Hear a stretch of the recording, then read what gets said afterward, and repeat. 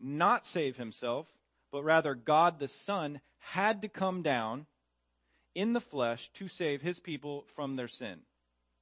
It was necessary, contra Pelagius, that he condescend in the form of a man while still being God to save by faith apart from works. And then we saw that precise language was necessary to make proper distinctions regarding the person and nature of Christ. Are we going to say homoousia or homoiousia? Are we going to say hypostasis or physis? And at times, one side thought the other side was saying something that they weren't, and vice versa. A lot of confusion. And at Chalcedon, we saw that the Son of God is consubstantial with the Father, and that the Son of Man is consubstantial with the Son. Christ's deity, he is of the same substance as the Father. In his humanity, he is of the same substance as we. However, we'll see with this next controversy that did not satisfy everybody. And just a little side note, this is extra. As I was thinking about these things, my mind wandered. It does that a lot.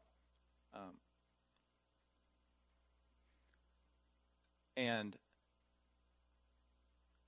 I thought, well, I remember the time when God came to Solomon and asked him, what is it you want? Tell me, I'll give it to you. And God would grant his request. And I thought, I know what I would ask for. And you're like, what does this have to do with what we're talking about? Without hesitation, I would ask that God would grant me, my children, my wife, and all of you here, my family here at SVBC, that God would grant us spiritual maturity. That he would cause us to grow up in faith. That was just extra. My third note, or point, backwards. My third point is the future of the church. I reminded myself that this is going somewhere. We're looking back, but what we're dealing with now is going somewhere, right? So from a bird's eye view, we see a forest, it's rolling hills of green, and it doesn't seem to stop, but there is an end to every forest, right? And there is an end to the church as we know it here on earth.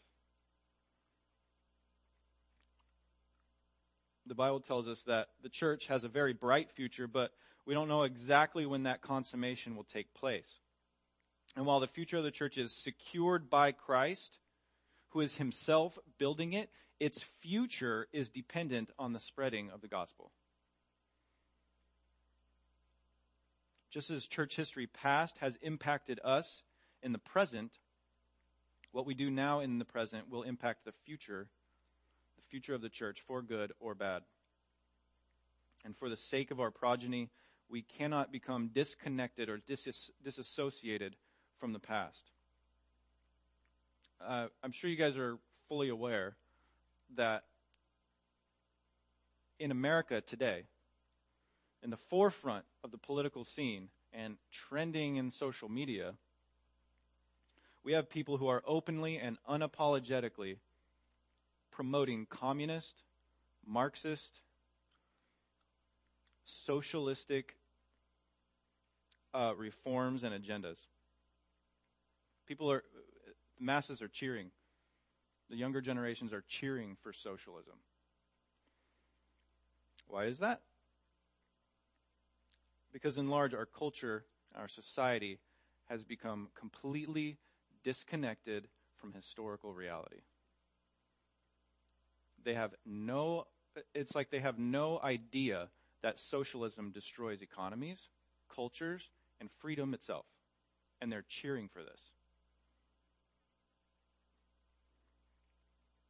So we as a church, we run the same risk of ruin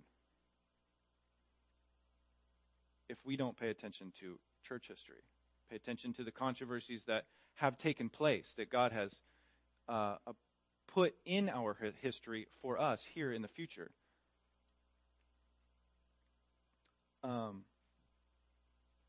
Aaron, I know he didn't coin the phrase, but he said, 3 weeks now ago, he said that those who fail to learn from history are doomed to repeat it. You didn't coin that, right? I'm just kidding. But yeah, we run the same risk. If we ignore what has taken place in the church in the past, we run the same risk of repeating the same stuff. So it's really important for us to pay attention to these things. We need a deep, strong, rich, bold theology that is firmly rooted in God's word that we can pass down to our children, our children's children, and our children's children's children. We need to have a mature, grown-up faith that stands fast in the winds of political change or sociological change, and that won't bend and break under the weight of controversy. May God forbid that we at SVBC here walk together 2 years, 5 years, 10 years, and are still sucking down milk like babies.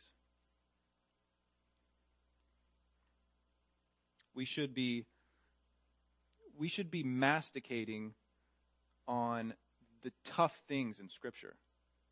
We should be wrestling together with the deeper things of God's Word. The things of Paul that Peter would even say. He writes some difficult things to understand. Those are the things that we should be working through together as a church, rather than drinking milk the rest of our existence like infants. We need to have sound doctrine in accordance with God's word, and we need to convey it with precision and clarity. What we believe and why we believe it should never be in question. We need to pay close attention to what our forefathers in the faith accomplished and endured for the kingdom of God, so that we can prepare our children and grandchildren who are the future of the church. I'm convinced that controversy will plague the church at large until Christ returns. And we've seen it in decades past, and we see it today. So I just wanted to mention quickly a couple of modern controversies.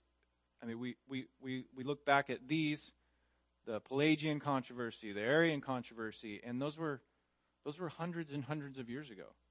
It's easy to feel disconnected from that type of stuff. We don't have this side and this side at our church here fighting over something, so we don't experience it in the same way. But there are modern examples that I just wanted to mention briefly.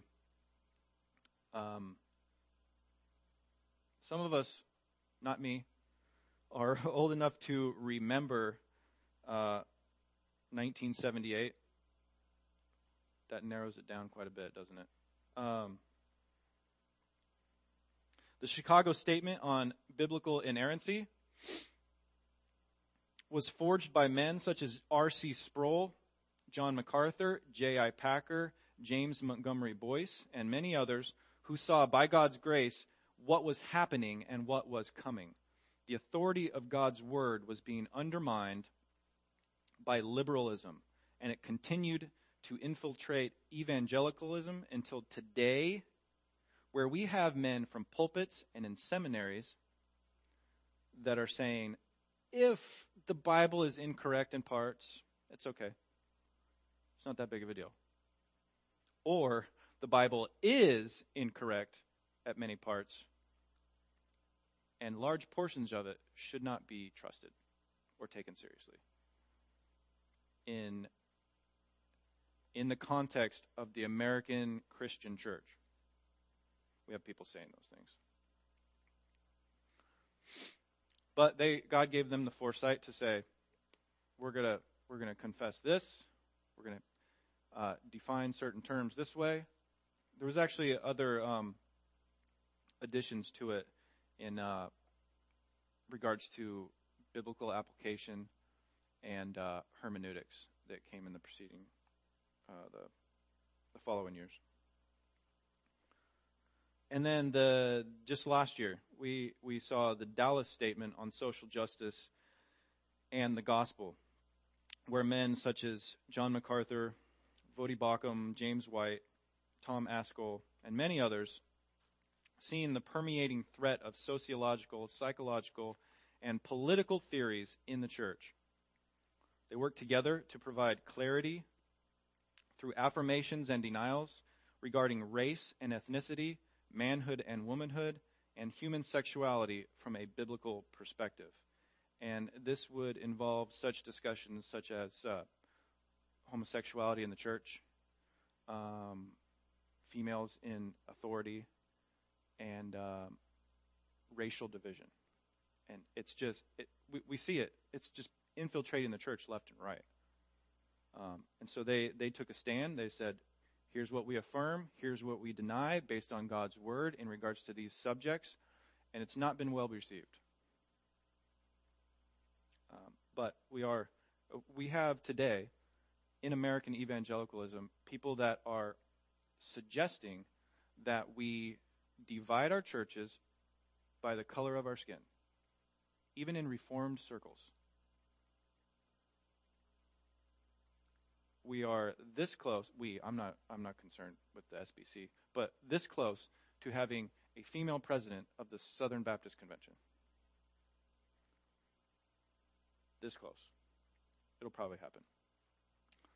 So, all that just to say that when I started chapter 12, I struggled a little bit, and I had to step back, remember all of these things, because history is hard. World history in itself is hard, but church history even more so. We have these complex concepts and controversies that if you were to isolate a particular decade or even a century, there is no possible way to comprehensively talk about it. Because these things are transcending centuries. They're building over centuries and even millennia. Like if we were talking about church history, we could go back to Genesis 3. The need for redeemed people like us. We could go back even further than that. Because the Lamb slain for our redemption was slain before the foundation of the world. So church history is extremely complicated. For example, 2 weeks ago, not last week, 2 weeks ago, Daniel was, part of it was probably he was ill. He wasn't feeling well. But he was like, there's just so much in this chapter. And there's so much information. Because everything is so complex. And then 3 weeks ago now, Aaron was, talking about the Latin and Greek words and things like that. And he's like, are you guys confused yet? And to myself, I said, yep. And so reading chapter 12, it got worse. Last 2 weeks ago, Daniel mentioned the fall of Rome. And technically, most historians see the fall of Rome as starting way before 410. Back to the Caesars. It happened incrementally over decades, centuries. And so it's hard to really jump into a certain period of time and grasp everything and then just move on. I intended to talk about the fall of Rome when I talked about Augustine. It was like 5 or 6 weeks ago. Because he addressed Augustine addressed the situation in his day. He wrote the City of God as a response to the uprising from the pagans who were blaming the Christians for the fall of Rome. Well, Rome never would have been able to be taken if we were still worshiping our gods. But now that we've got the Christian God, look what happens. So he wrote an apologetic work called the city of God in response to that. And technically the fall of Rome didn't actually take place. We say 410 when the Visigoths crossed the Tiber and sacked the city and then went home. But the West didn't actually fall for another 60 years. So my point is, this stuff's hard. There's a lot to it. So those were some of the aspects to get myself the big picture, reorient myself. Just thought I would share those with you. So we'll start with the details of chapter 12. We'll talk about the monophysites, the monophysite controversy.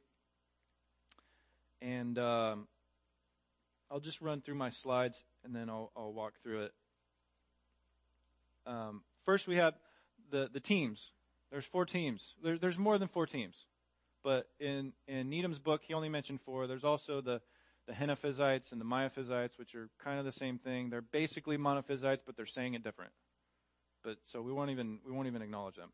But the monophysites, mono 1, physite, physis is person, right? Nature. And so that's where they're coming from. Christ has one nature. They rejected Chalcedon and its creeds. They claimed that Christ has one divine human nature. I heard a good example from Stephen Bratton at GFBC.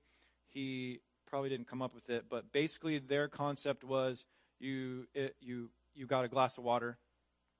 I don't know with the water is the divinity or the humanity, but basically you got a glass of water, you put sugar into it, you mix it up, it dissolves. It's now sugar water.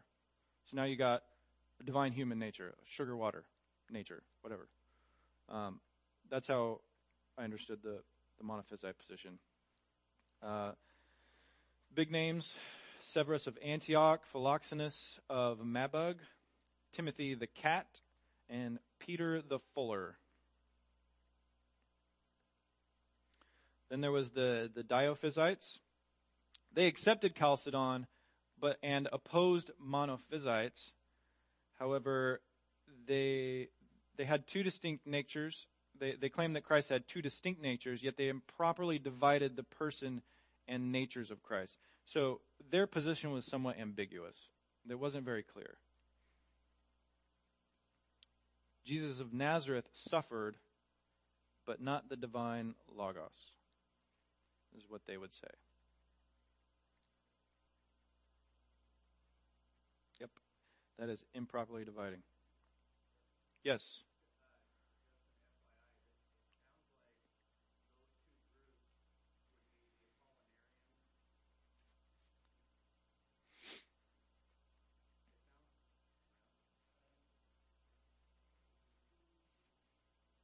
Okay. It sounds like those 2 groups would be people who, the 2 groups that were the catalyst for Chalcedon, the Apollinarians and the Nestorians. And it sounds like these are groups that ultimately reject or didn't fully agree with the creed, and they're doubling down with the presuppositions or beliefs that they went into the controversy with. Mm-hmm. Yep, agreed. So, the monophysites, I'm already getting confused again. The monophysites, they had the one divine human nature, a mixture. Diophysites, they had 2 distinct natures, but they improperly divided those natures. They would say that Jesus of Nazareth suffered, but not the divine Logos, which the implications are that, well, if it wasn't divinity that was dying for you, how could a mere man carry the full wrath of God and all of our sins? So there's problems. The Diophysites, they had Theodoret of Cyrus, Gennadius of Constantinople. They weren't a very big group. Then there was the Origenists. They were weird. Their position was interesting. They claim that Jesus of Nazareth was an eternally created soul who was closely united with the divine Logos. And only the human soul became flesh.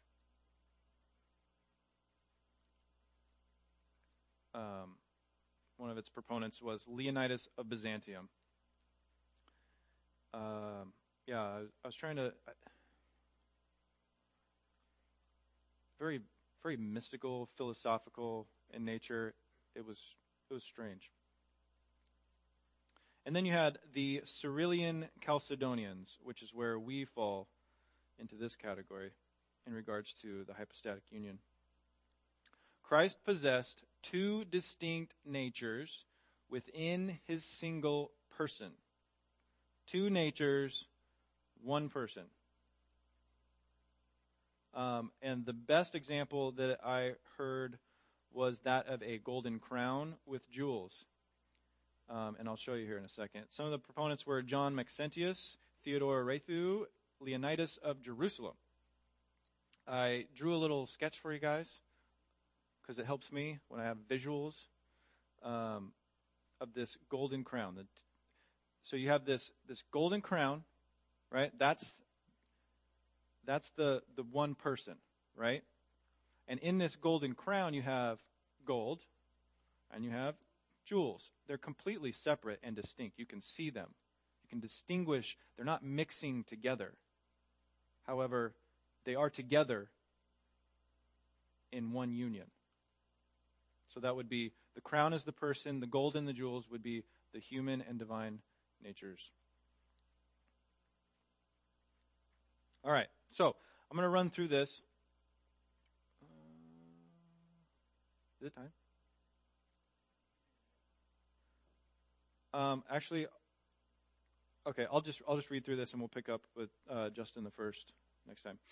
Okay, so Emperor Marcion summons the Council of Chalcedon. I'm going in chronologically right here. So this is the controversy. Emperor Marcion summons the Council of Chalcedon, where Dioscorus is, as Patriarch of Alexandria, he is deposed and replaced by Proterius. The Monophysites of Alexandria, they riot in protest, but are forced into submission by Byzantine troops. That is, until Emperor Marcion dies, and now they're unrestrained, the citizens of Alexandria murder Patriarch Proterius at the holy table of his own church. Like good Christian people, they handle situations that way. Timothy the Cat, who is a Monophysite, then takes over as Patriarch of Alexandria. And Peter the Fuller, also a Monophysite, becomes Patriarch of Antioch. Leo, the new emperor, throws them both out. The Monophysites are still hanging around, primarily in Egypt and Syria, when the next emperor, Zeno, attempts a peace treaty with them called the Henoticon. The Henoticon basically said, forget Chalcedon, just affirm Nicaea, Constantinople, and Ephesus, and we can all get along. This made things worse. The West saw this as who were completely committed to Chalcedon, saw this as a compromise and an act of apostasy. So Pope Felix in the West, which is now from our perspective now, looking back, Catholic Church refers to him as an anti-pope. That's neither here nor there. Pope Felix in the West excommunicates both Emperor Zeno and the Patriarch of Constantinople, Acacius. The hostility between the Western Chalcedonians and the Eastern Monophysites further divided the empire until Anastasius died and Justin I succeeded him as emperor. Did you get all that? No?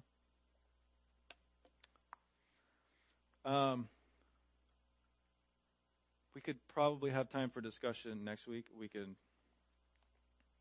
ask questions and kind of work through any of the details we don't understand. But that's what we have for today. Next week, we'll pick up at Justin I. Okay? Let me pray real quick. Dear Heavenly Father, we are so thankful for today. We thank you for bringing us here in your providence. You've put us together, and we praise you and thank you for that. We praise you that you are building your church and you're sustaining it, and you will continue to do it until you return for us. We pray, Lord, that you will bless the rest of our morning here together. We ask that you would help us to love the word, that it will be preached to us. Help us to apply it by your Spirit. And